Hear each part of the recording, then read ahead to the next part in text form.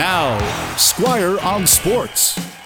There's a few ways the Seattle Seahawks could make the playoffs, but the main way to do it is beat Arizona on Sunday and then hope Green Bay loses or ties against the Chicago Bears. A Green Bay win and the Seahawks watch the playoffs on television.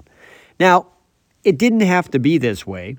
If Seattle could have beaten Pittsburgh last Sunday, they'd only need to beat Arizona to make the playoffs. They'd have no concern for Green Bay's game. But the Seahawks' defense could not stop the Steelers' running game because they forgot how to tackle, which I would say is the most fundamental of football's fundamentals. But that collapse is not really an outlier. Seattle's defense is one of the worst against the run in the NFL this season, just like they were last year.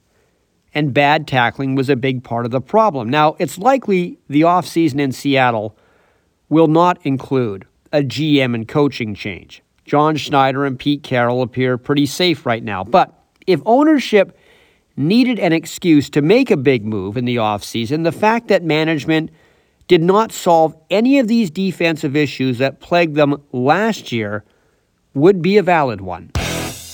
Squire on Sports on 980 CKNW.